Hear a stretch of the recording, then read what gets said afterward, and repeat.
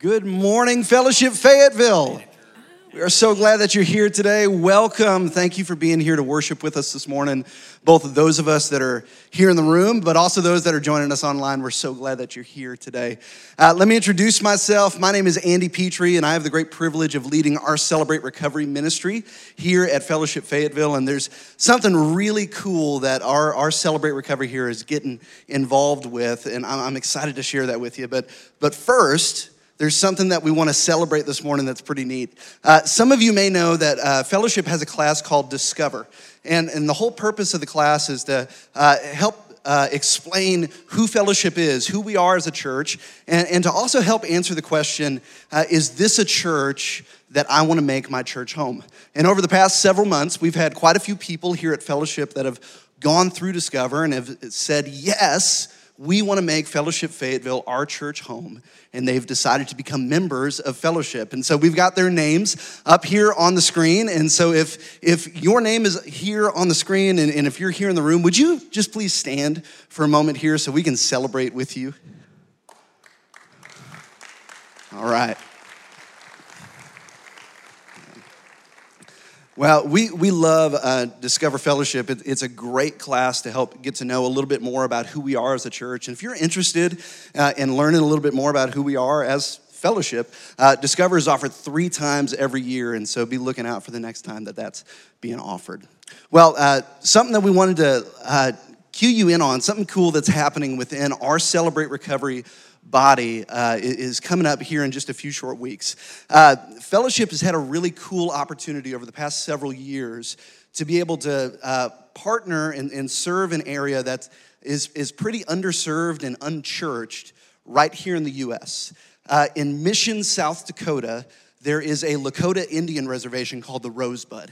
And it's a beautiful, beautiful place. But it's also a place that is wrecked with drug addiction and alcoholism, and some extraordinarily high teen suicide rates.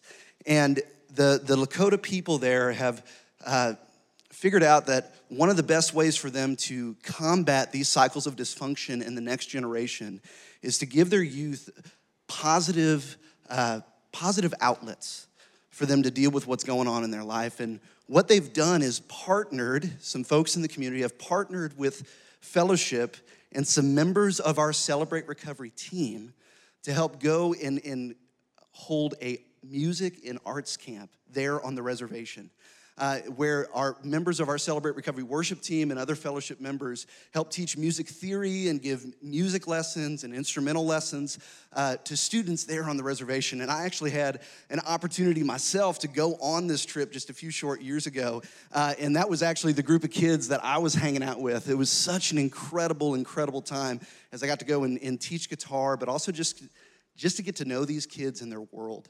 And it's an incredible opportunity for us to bring light into a dark place.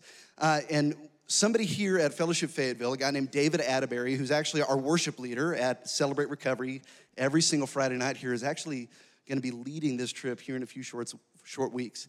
And he said, hey, there's 2 things I'd love for our body to know that they can help get involved with this trip. Number 1 is we need used musical instruments that people are willing to donate. Whether it's old guitars, old keyboards, old band instruments, even if they're broken, we don't care, we'll take them. Because one of the things that we love to do is be able to give musical instruments to these kids after the camp ends so that they can continue to work on their skill and have a positive outlet for the things going on in their life. And so we'd love to, if you have any of these instruments that you'd like to donate, that'd be great. And the second thing that you can do is pray with us. Pray that lives would be changed through this trip here in a couple weeks.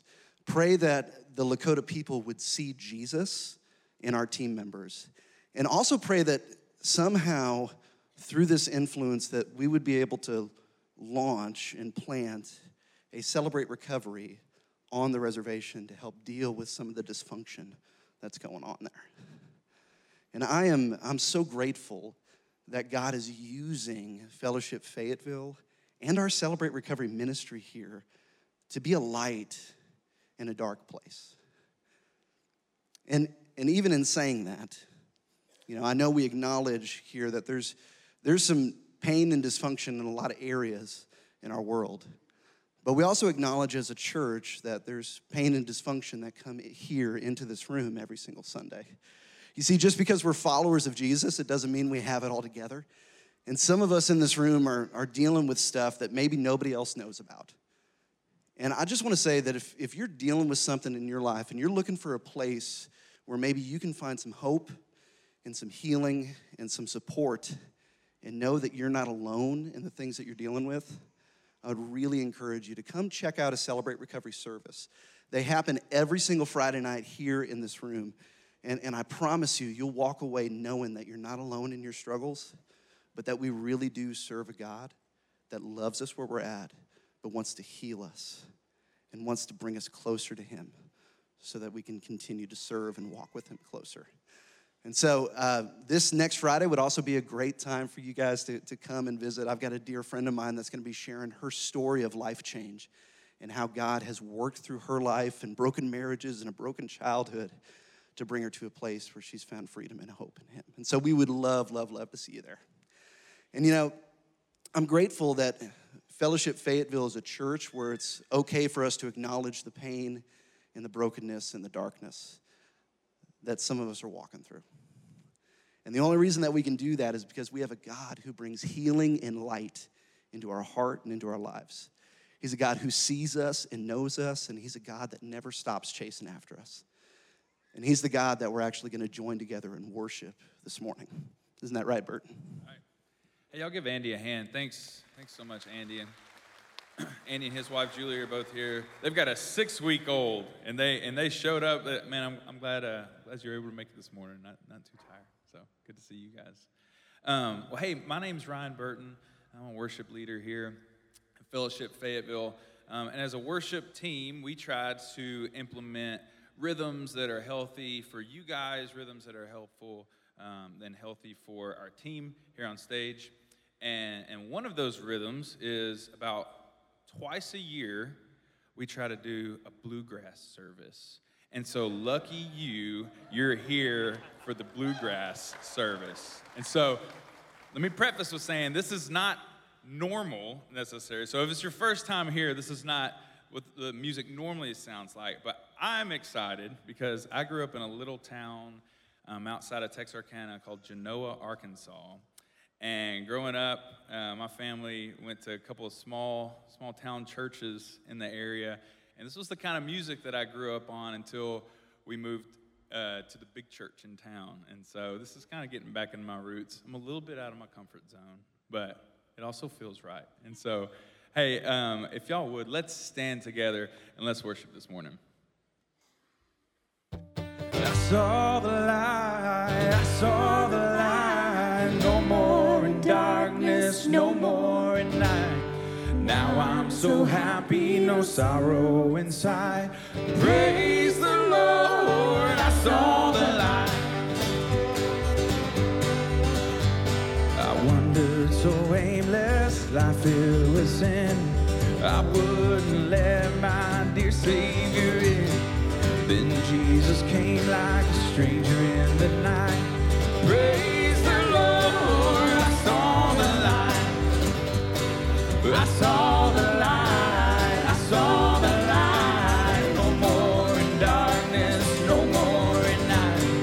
Now I'm so happy, no sorrow inside. Praise the Lord, I saw the light. And just like a blind man, I wandered along. Worries and fear I claimed for my own. Then like the blind man that God gave back his sight. Praise the Lord, I saw the light.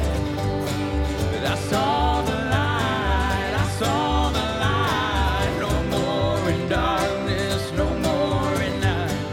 Now I'm so happy, no sorrow inside. Praise the Lord, I saw the light.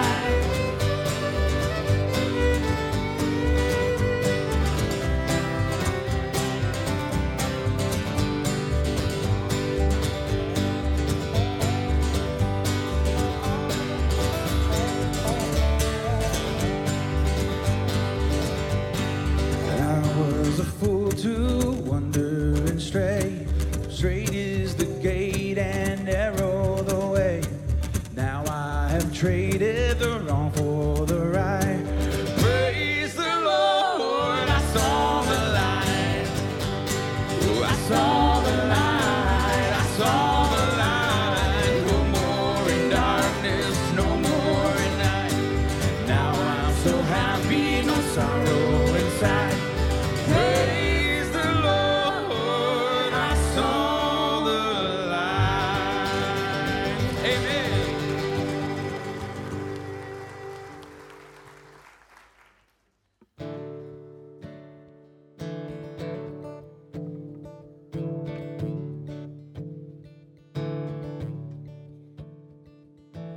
Would you be free from your burden of sin? There's power in the blood, power in the blood.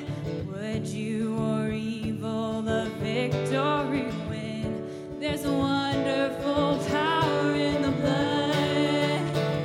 There is power, power, wonder-working power in the blood of the Lamb. There is power, power, wonder-working power in the precious blood of the Lamb. Would you be free from your passion and pride? There's power in the blood, power in the blood. Come for a cleansing to Calvary's side. There's wonderful power in the blood. There is power, power, wonder-working power in the blood of the Lamb. There is power, power, wonder-working power in the precious blood of the Lamb.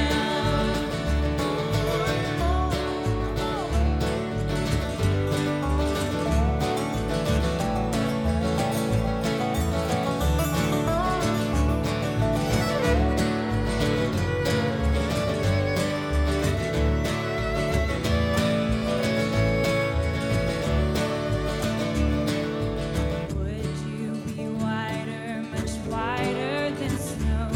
There's power in the blood, power in the blood. Sin stains are lost in its life-giving flow. There's wonderful power in the blood. And there is power, power, wonder-working power in the blood of the Lamb. There is power, power, wonder-working power in the precious blood of the Lamb. And there is power, power, wonder-working power in the precious blood of the Lamb.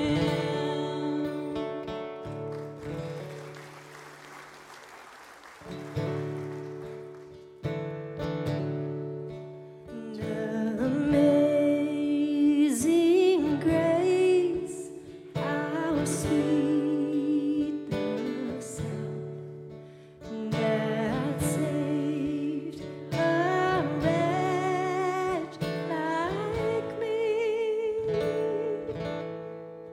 And I once was lost, but now am found. Was blind, but now I see. Don't we've been there 10,000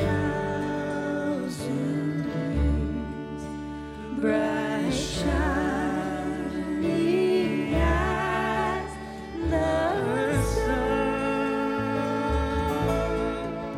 We've marvelous things to sing God's praise. Then when we first begun. Amen. You guys can have a seat. before we move into the next song, I want us to sit and just prayerfully reflect over the question that I'm about to prompt us with. So we're going to sing the song, Because He Lives. And it's one of my favorite songs. It's my father-in-law's absolute favorite song. So it's an honor to sing it, to lead you guys through, because it's a powerful song. But before we sing it, I want us to just think to ourselves and answer this question. Finish this sentence. Because He lives, I can face blank. So what is that for you this morning? Something that is daunting, that you don't understand how you can face on your own, but because we serve a Savior that is victorious, that has conquered the grave, you are now equipped to face that thing. And so let's preach that over ourselves this morning, but take a few seconds. Let's just be in prayer and think about that question. Think about that prompt. Let's spend some time remembering that and rejoicing with the Lord for that.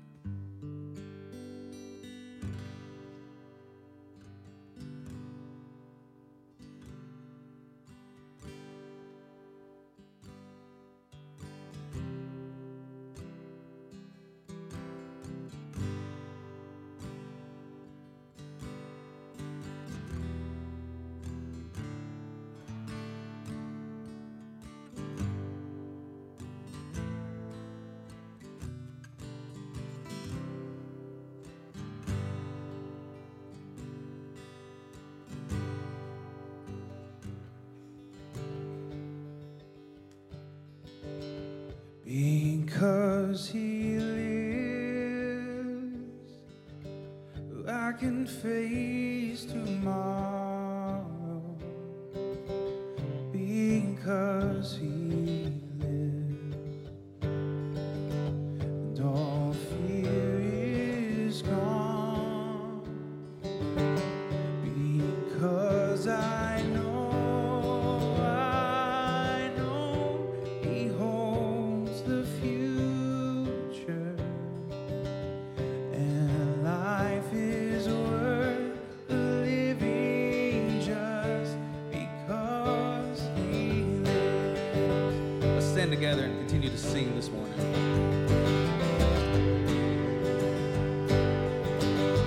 God sent His Son.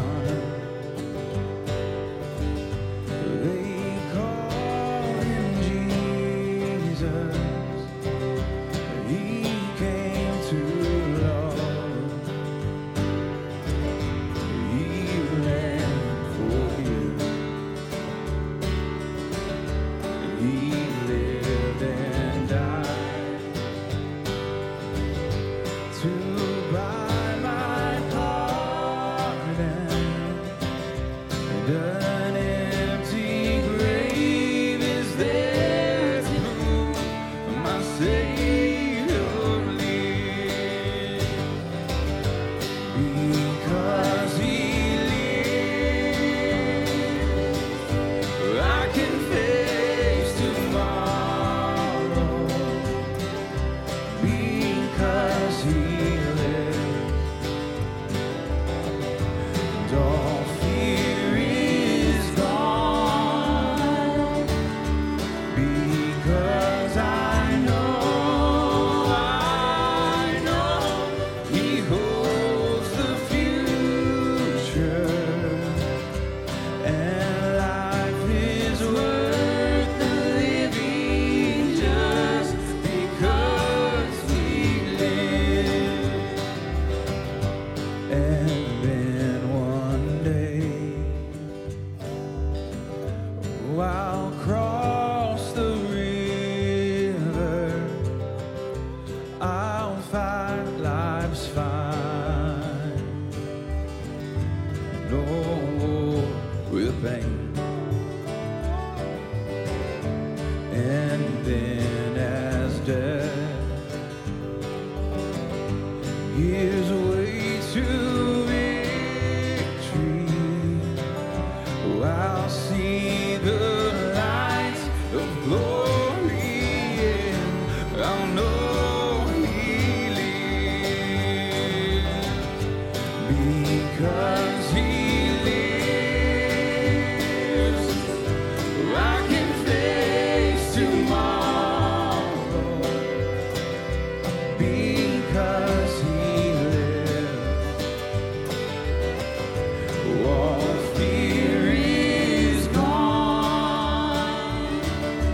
because I know He holds the future, and life is worth the living just because He lives. And life is worth the living just because He lives.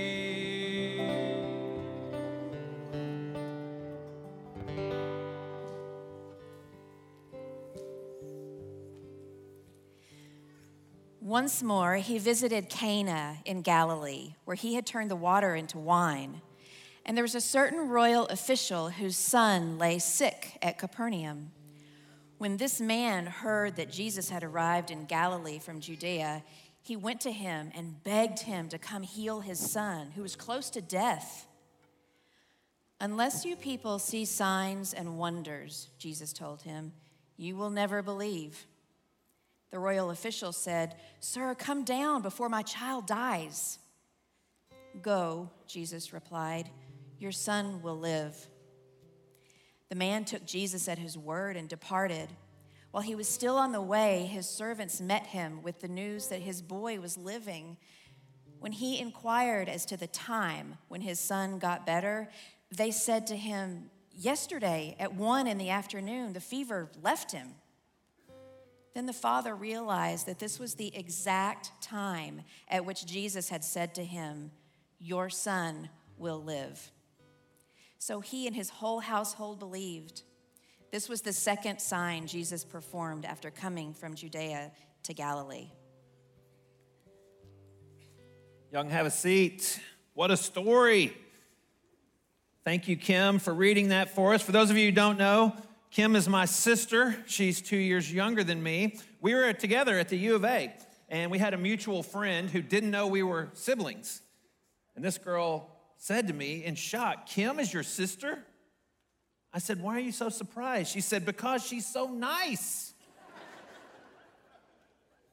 Well, I can affirm, Kim, you are the nice one of the two of us. Hey, welcome to Fellowship Fayetteville. My name's Michael. I serve on the community team here. What a weekend to be in Fayetteville. Yesterday, my wife, Lee, said it feels like the whole world has come to Northwest Arkansas this weekend. U of A graduation over the last couple days. Congratulations to all our graduates and to the families who helped them graduate. We got high school graduations coming up this week, so we're just celebrating all around. Last weekend, we celebrated Mother's Day, which was a lot of fun. But I'm looking forward to the next one. Father's Day, right? And we all know dads are notoriously hard to buy for. I know I'm hard to buy for because most dads are like me. If I want something and I can afford it, I buy it. So the things that I want that I don't have, I can't afford, which means my kids can't afford it either. Makes me hard to buy for. So I thought we'd start off this morning with just some gift-giving ideas. What do you get for the man who has everything? So I'm going to show you 3 sets of 2 gifts, but here's the thing. Only one of these is real. So I want you to see if you can guess which one of these products that might be a good Father's Day gift is real. Maybe dad needs some personal care items. Maybe dad would like to have some bacon scope. Maybe dad would like that salty goodness of bacon every morning and to have the delightful breath that can bring all day long. Or maybe dad would like to have deodorant that smells like freshly minted money. Which one of these do y'all think is a real product? Who thinks the mouthwash is real? Who thinks the deodorant's real? It's the deodorant. That's a real product. You can make yourself smell like money. You can buy it on Amazon. All right, how about this one? Maybe dad's not so much into personal care. Maybe dad likes to eat. Which of these is real? Krispy Kreme donut spread. You can make anything you're about to eat as delicious as a Krispy Kreme donut. Or savory soda pops. Sodas that taste like buffalo wings or ranch dressing. Who doesn't want carbonated ranch dressing? Who thinks the donut spread's the real one? Who thinks the sodas are the real ones? The sodas are the real ones.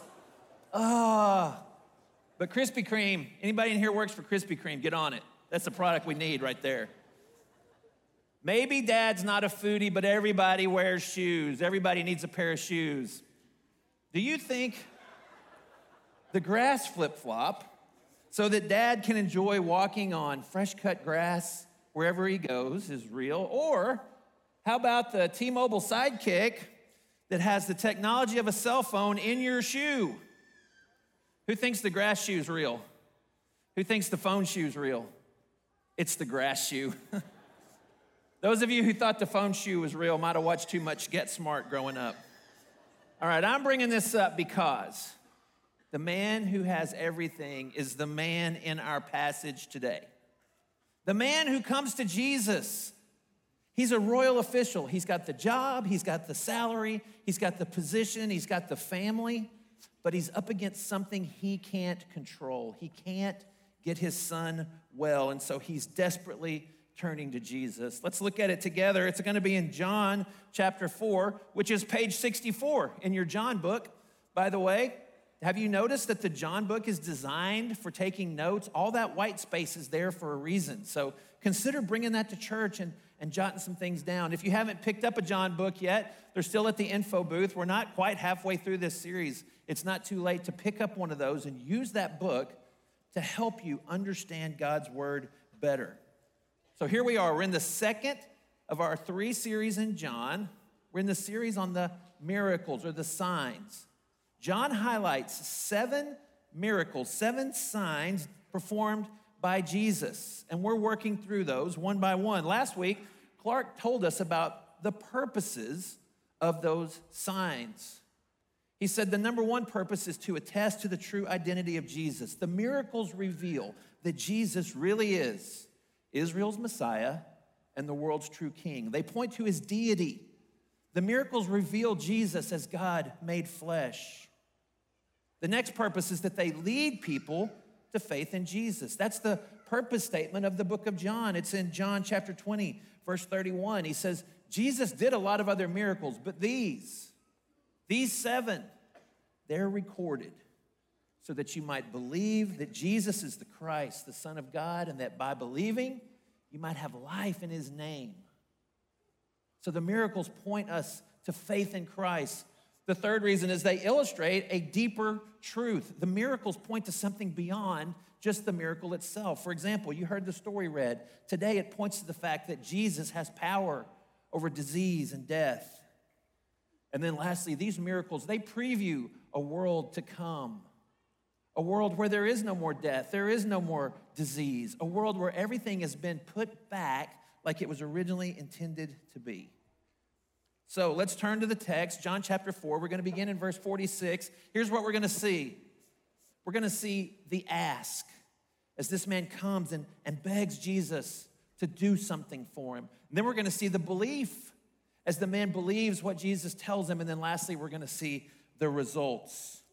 So let's look at verse 46. You might notice Kim read from the NIV, which is what I asked her to do. I'm going to teach from the ESV, the English Standard Version. And it brings up a question that we get around here sometimes. What's the best translation? And we always say the same thing. The best translation is the one you will read. And so we're going to look at what the ESV says. I'm going to highlight some differences with the NIV. And the big idea is we're going to use them both to try to get to the original meaning of what John was saying. So John 4:46, it says, Jesus came again to Cana at Galilee. Now, we were in Cana last week, weren't we? For a wedding. But between John chapter 2 and John chapter 4, a lot has happened. Look with me at this map of Israel. Down at the bottom, that's the Dead Sea. You follow the Jordan all the way up. And at the top, in the north of Israel, that's the Sea of Galilee. And Cana is just west of the Sea of Galilee. So last week, we were at that wedding. And then in chapter 3, Jesus travels all the way down to Jerusalem, goes to the Passover, clears the temple. That's the first temple clearing. We find that in John. He has his meeting with Nicodemus. Then he travels north into Samaria, where he meets the woman at the well. That's in John 4. And now this week, he's returned to Cana. Let's zoom in on that area. You see Capernaum. It's there on the Sea of Galilee at about 11 o'clock on the sea. And then straight west from there is Cana. Cana's up in the hills. It's about 16 miles as the crow flies. So let's say 18 to 20 if you're traveling. And so this man, he comes to meet Jesus there in Cana. The passage says he's an official. The NIV said a royal official. The word is basikulos, and it means an official of the king. Now, the king that's in view here is probably Herod Antipas. He was the son of Herod the Great. He was the ruler of Galilee, this region that both Cana and Capernaum are in. And he was kind of a puppet king kept in power by the Romans. And so this official, this royal official, he was probably Jewish. We don't know for sure. But even as a Jew, he would have been despised by the people because he had a good life that was maintained by oppressing them and by serving this puppet of Rome. But he probably had a good life, materially speaking, compared to most of the people around. As I said, he had the salary, he had the position, but now he's run into something he can't fix. His son is sick and dying, and he can't do anything about it. So when he hears that Jesus, this miracle worker, this man sent from God, is back in Galilee, is over in Cana, he goes there with a simple request. Come down to Capernaum and heal my son. And the way it's phrased in the Greek, it's a repeated asking, it's a pleading. He's begging Jesus to come down. And look at Jesus' reply. Jesus said, unless you see signs and wonders, you will not believe. Man, it seems kind of cold, doesn't it? What's the deal with this response? I have to tell y'all, I'm kind of excited about this part of the teaching because it gives me a chance to talk about one of my favorite topics. In the New Testament, there are times that we have the plural form of you. And this is the English Standard Version. We don't speak standard English, do we? We speak Arkansas English. And we have a perfectly useful plural for you, which is y'all. How much does it change how we read this when we understand that Jesus says, unless y'all see signs and wonders, y'all will never believe? See, he's not just talking to the man. He's talking to the broader culture. He's talking to the Galileans. He's talking to the people who are gathered around hoping to see something cool. Now, the NIV says, unless you people, which I appreciate that because they're trying to demonstrate that he's not just talking to the man. And at the same time, I don't like it because the word people is not in the original, but I appreciate the effort, NIV translators. So what is Jesus getting at here? All of you Galileans, all of y'all, you want to see a sign. You want to see a miracle. You want to see something spectacular. And I think the implication is you want the miracle more than you want me. You're more interested in seeing something cool than getting to know God made flesh. More interested in the sign than Jesus himself. And here's what's convicting about that. We're all that way sometimes. We can all find ourselves wanting the blessing more than we want the one who blesses us. Sometimes we're more interested in what God can do for us than in our relationship with God himself. We all have that friend, don't we?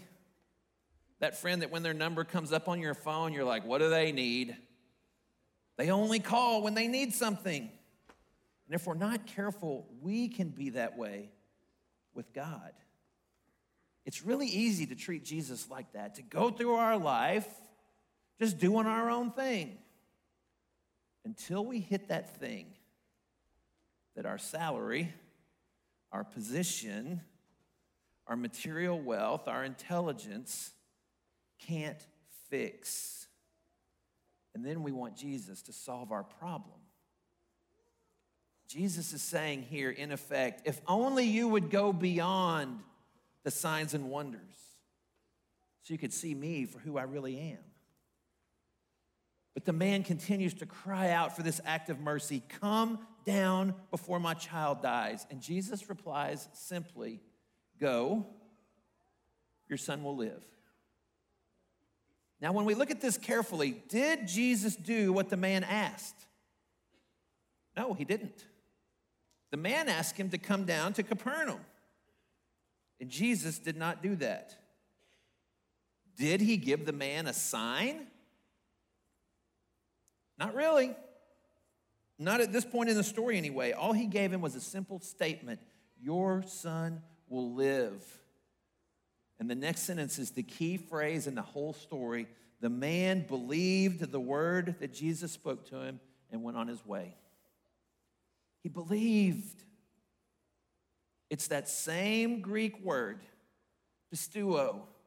It's used 84 plus times in John. Half of the times that word, believe, is used in the New Testament. It's in the book of John. It's in all but 2 chapters. It's the big idea of the whole book. Believe in Jesus.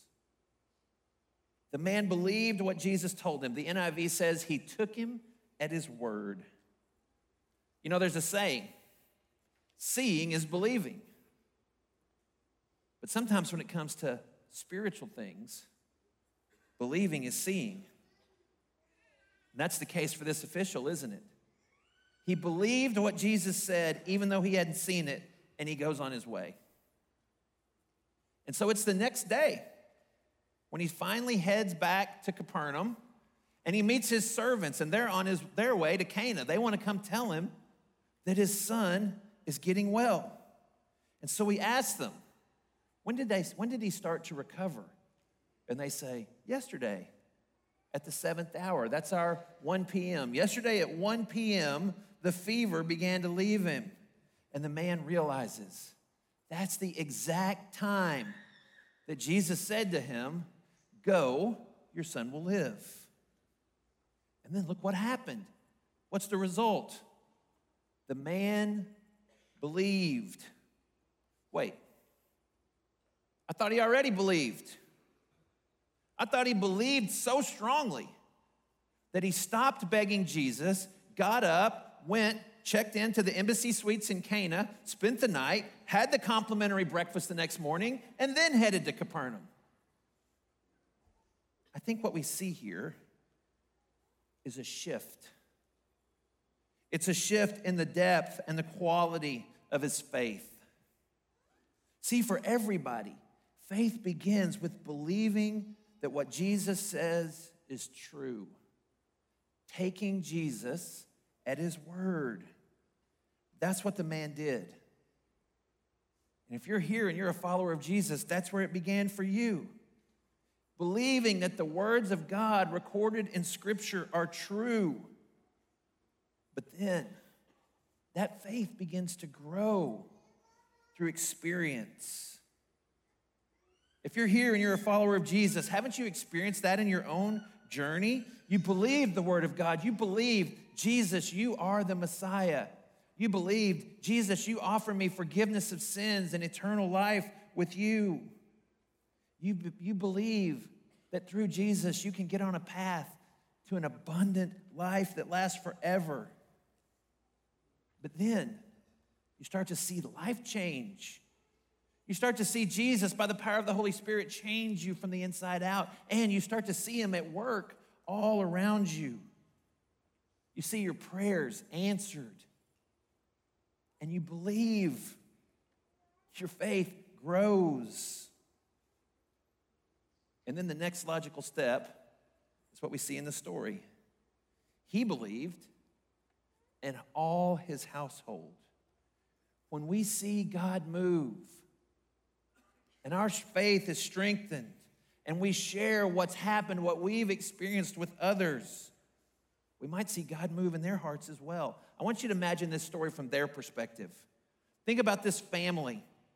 They've been watching this boy, a mother's son, a sibling, maybe a cousin.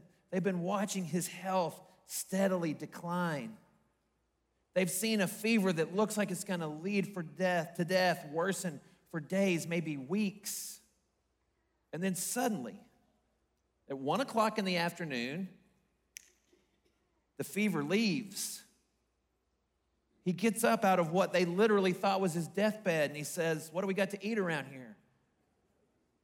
And then the dad comes home, and he tells them the whole story about the encounter with Jesus and how at 1 o'clock Jesus said, "Go, your son will live." The sign caused them to believe. The miracle pointed them to Jesus and led them to faith. The miracle achieved its intended purpose. And with that, the man who begged Jesus to come down to Capernaum, he learned a truth that's still applicable for us today. The healing touch of Jesus can reach across any distance. He had in his mind, he's got to come down here, he's got to come down here. And what Jesus was showing him was, it doesn't matter where you are, and it doesn't matter where Jesus is. His healing touch can reach across any distance. The man saw beyond the miracle to see the Lord who worked it. No longer was he trying to dictate the terms of his relationship with Jesus. Jesus, I need you to come to where I am. No, now he believed and he understood Jesus can reach across any distance. And this statement is so applicable for us today. However far you feel from God, however great your need, whatever you've done or not done that you think separates you from God, from healing, from wholeness, from forgiveness, Jesus can reach across that distance and touch you. Nobody is beyond the healing touch of Jesus. Not the son of a first century official who laid sick in bed 20 miles away, and not a 21st century person anywhere in the world, including right here in Little Fayetteville, Arkansas. And when we think about this miracle, when we think about this story that we've been considering together this morning, it's only natural to compare it to last week's miracle. John is asking us to do that. The way he's written this, the way he's put these as parallel episodes, he wants us to consider the two stories. In John chapter 2, it took place at a wedding at Cana. In John chapter 4, he begins this account with Jesus came again to Cana. In fact, if you were listening when Kim read this, he wants to make sure you make the connection. He goes, Cana, where Jesus turned water into wine? Okay, John, we're with you. In the first episode, there was a problem. The wine ran out. The family is facing this embarrassing social situation. In John chapter 4, the problem is the official's son is sick and dying. And did you notice that in both cases, it's a parent who comes to Jesus? In John 2, it's Jesus' own mother, Mary. She comes to him and says they're out of wine. In John chapter 4, it's the young man's father. He comes to Jesus and says, "Come heal my son." But in both cases, when the parent presents the problem to Jesus, he actually gives him what I would call a mild rebuke. If you haven't heard last week's teaching and you want to know why Jesus says to Mary, "Why are you coming to me with this? My hour is not yet come." Listen to that podcast. Clark did a great job unpacking that. But it feels like he rebukes her a little bit. What does this have to do with me? It's not my time. Same thing today. The man brings the problem. Jesus delivers this mild rebuke. Unless y'all see a sign, y'all will not believe. But in both cases, Jesus turns around and does a miracle. In the first one, he turns 180 gallons of water into the best wine they've ever had. In John chapter 4, he speaks a word and the boy is healed 20 miles away. And in both accounts, the last thing that happens is people come to faith. Remember, the purpose of the miracles is that we might believe, and by believing, have life in his name. In John 2, it's the disciples who believe in him. Besides the servants and Mary, they're probably the only ones who knew he did a miracle. In John chapter 4, it's the man and his whole household who believe, the miracle has achieved its intended purpose. And so let's do that critical final step of good Bible study. We've heard the passage. We've looked carefully at the passage. We've compared Scripture with other Scripture. Now let's see, how does this story apply to us today? The last step of our Bible study should always be to take the biblical story and our story and see how they lay across each other. So here's what we saw in this, the second sign that Jesus did at Cana. We saw the ask. The man went to Jesus and begged him to intervene. He asked Jesus to do something. But then Jesus challenged his suppositions. And the man's response was to believe. Jesus told the man something, and the man believed it so strongly, he acted on that belief. He left there believing that his son had been healed because Jesus said he had. And then when he realized that his son's fever had left at the exact moment Jesus said it had, his faith grew and deepened. And the result of his faith growing was that his whole household believed along with him. And so for us, it starts with the ask. Maybe you've never done what the official in this story did. Maybe you've never gone to Jesus and asked him to intervene in your life. Maybe you're like the man at the beginning of this story, and you're at the end of yourself. Maybe you've discovered that no matter how hard you try, no matter how hard you work, no matter what technique you apply, you can't fix what's broken inside of you. And every single one of us eventually has to get to the point that we say, my way is not working. There's got to be another way. And there is. And all you have to do is ask. Because Jesus is ready to give you that other way. He's ready to take away your sin.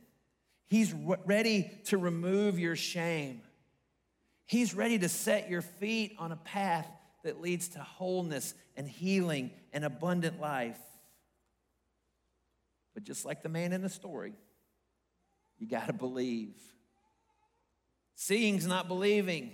Believing is seeing. And many of us here in the room this morning, we are followers of Jesus.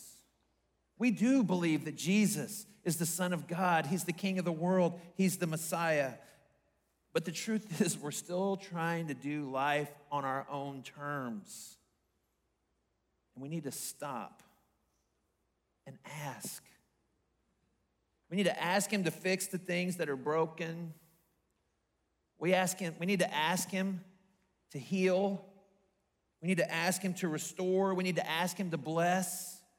And we need to ask him where he wants us to be instead of always telling him where we want him to be. So if you feel far from God, ask him. Ask him to be near, because his healing touch can reach across any distance, and he wants to. He wants to reach across and touch the lives of his children. And then believe.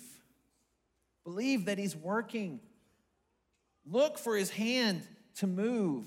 Believe the truths of Scripture, but then don't ignore the obvious signs of God at work all around you.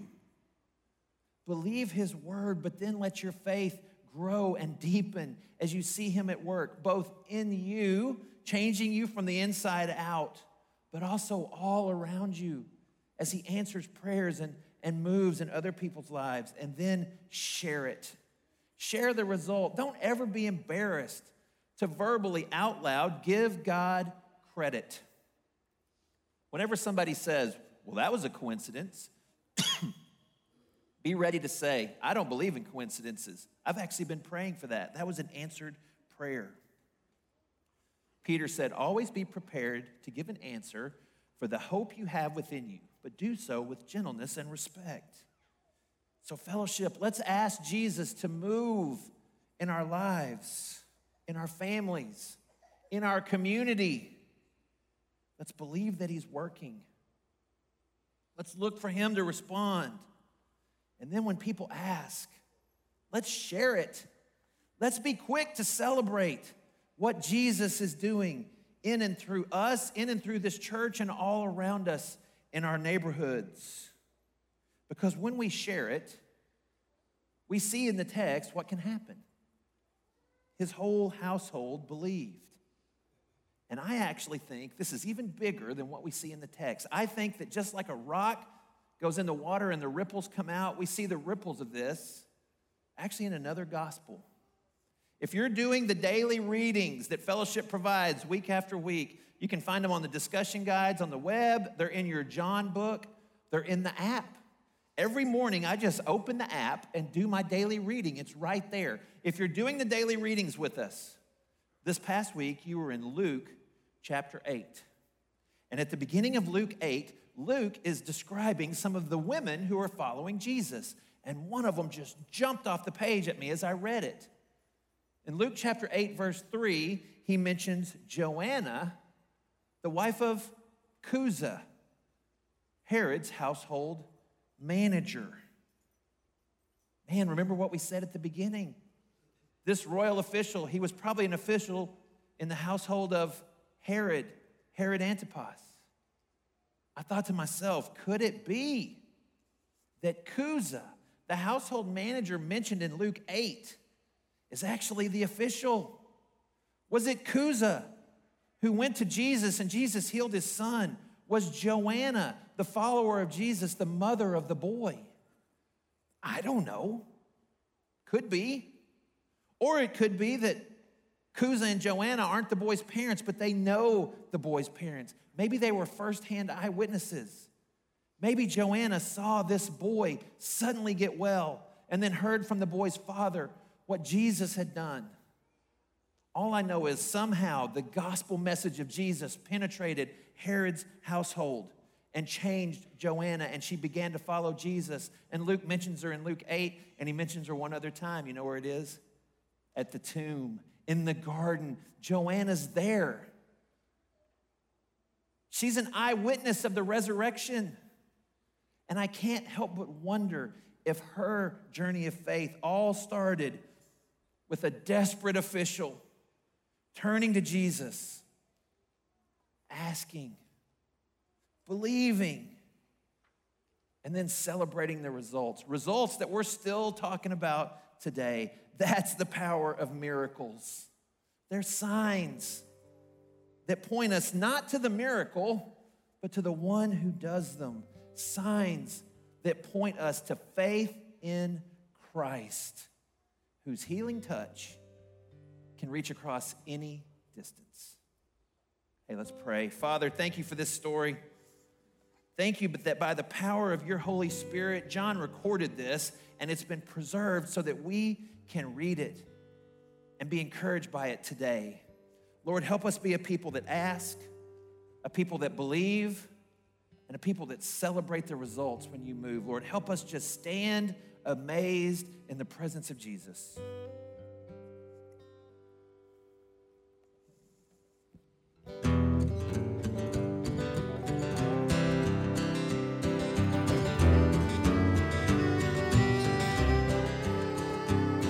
I stand amazed in the presence of Jesus the Nazarene, and wonder how he could love me, a sinner condemned unclean, singing how marvelous, how wonderful, and my song shall ever be. How marvelous, how wonderful is my Savior's love for me. Let's stand and let's respond in worship. He took my sins and my sorrows and made them his very own. He bore the burden to Calvary and suffered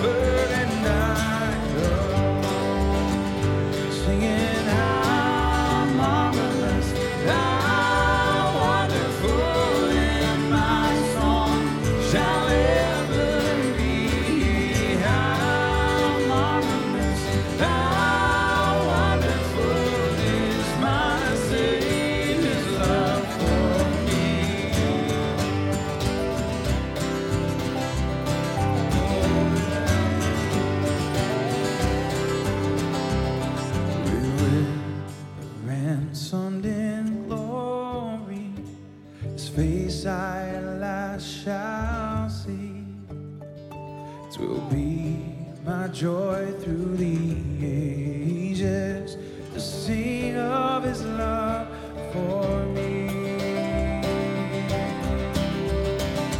Singing how marvelous, how wonderful, and my song shall ever be. How marvelous, how wonderful is my Savior's love.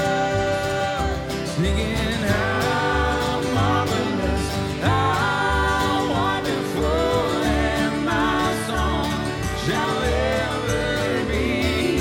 How marvelous, how wonderful is my Savior's love for me. His love.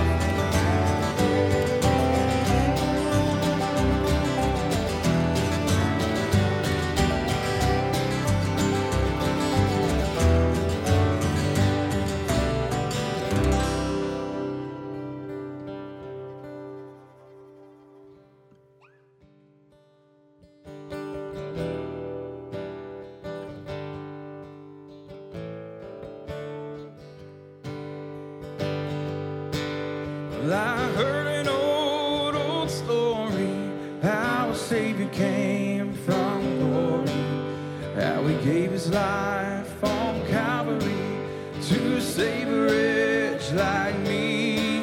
And I heard about his groaning, of his precious blood's atoning. Then I repented of my sins and won the victory. Sing it out, church. Oh, victory in Jesus, my Savior forever. He sought me and bought me with his redeeming blood. He loved me ere I knew him. Oh, and all my love is due him. He plunged me to victory beneath the cleansing flood.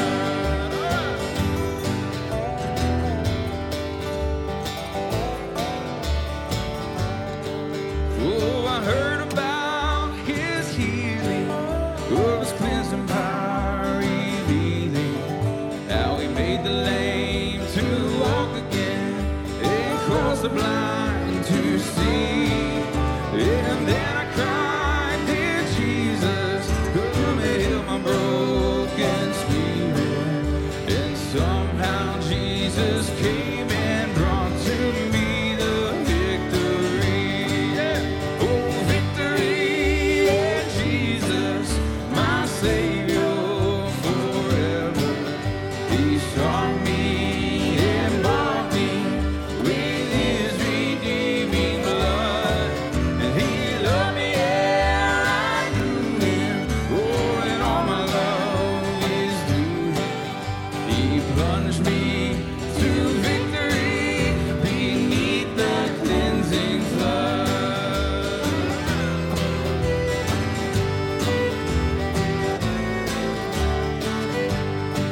When I heard about a mansion he's built for me in glory, and I heard about the streets of gold beyond the crystal sea, about the angels singing in that old redemption story.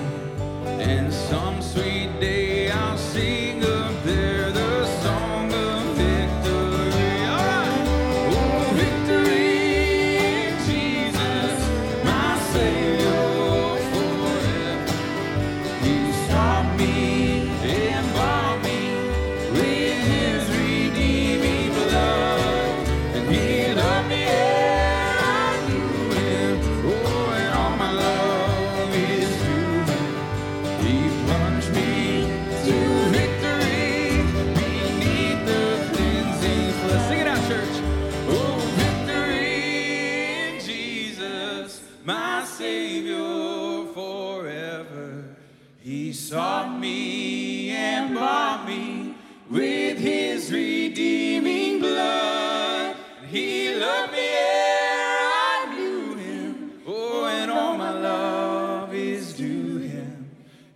plunged me to victory beneath the cleansing flood. And he plunged me to victory beneath the cleansing flood. Amen. Well, church, this morning we get to stand here in victory. Let's be reminded of this in 1 Corinthians. It says, when the perishable puts on the imperishable and the mortal puts on immortality, then shall come to pass the saying that is written, death is swallowed up in victory. O death, where is your victory? O death, where is your sting? The sting of death is sin, and the power of sin is the law. But thanks be to God who gives us victory through our Lord Jesus Christ. Church, this week as we leave these doors, as we leave this building, let's walk in victory, proclaiming the truth that Christ is risen, and he is good, and is all-powerful, and he's saved our souls. If you would like prayer, if you'd like to take communion, that's always available through these doors in the prayer room. We love you guys. Walk in victory. Have a great week of worship. We'll see you next week.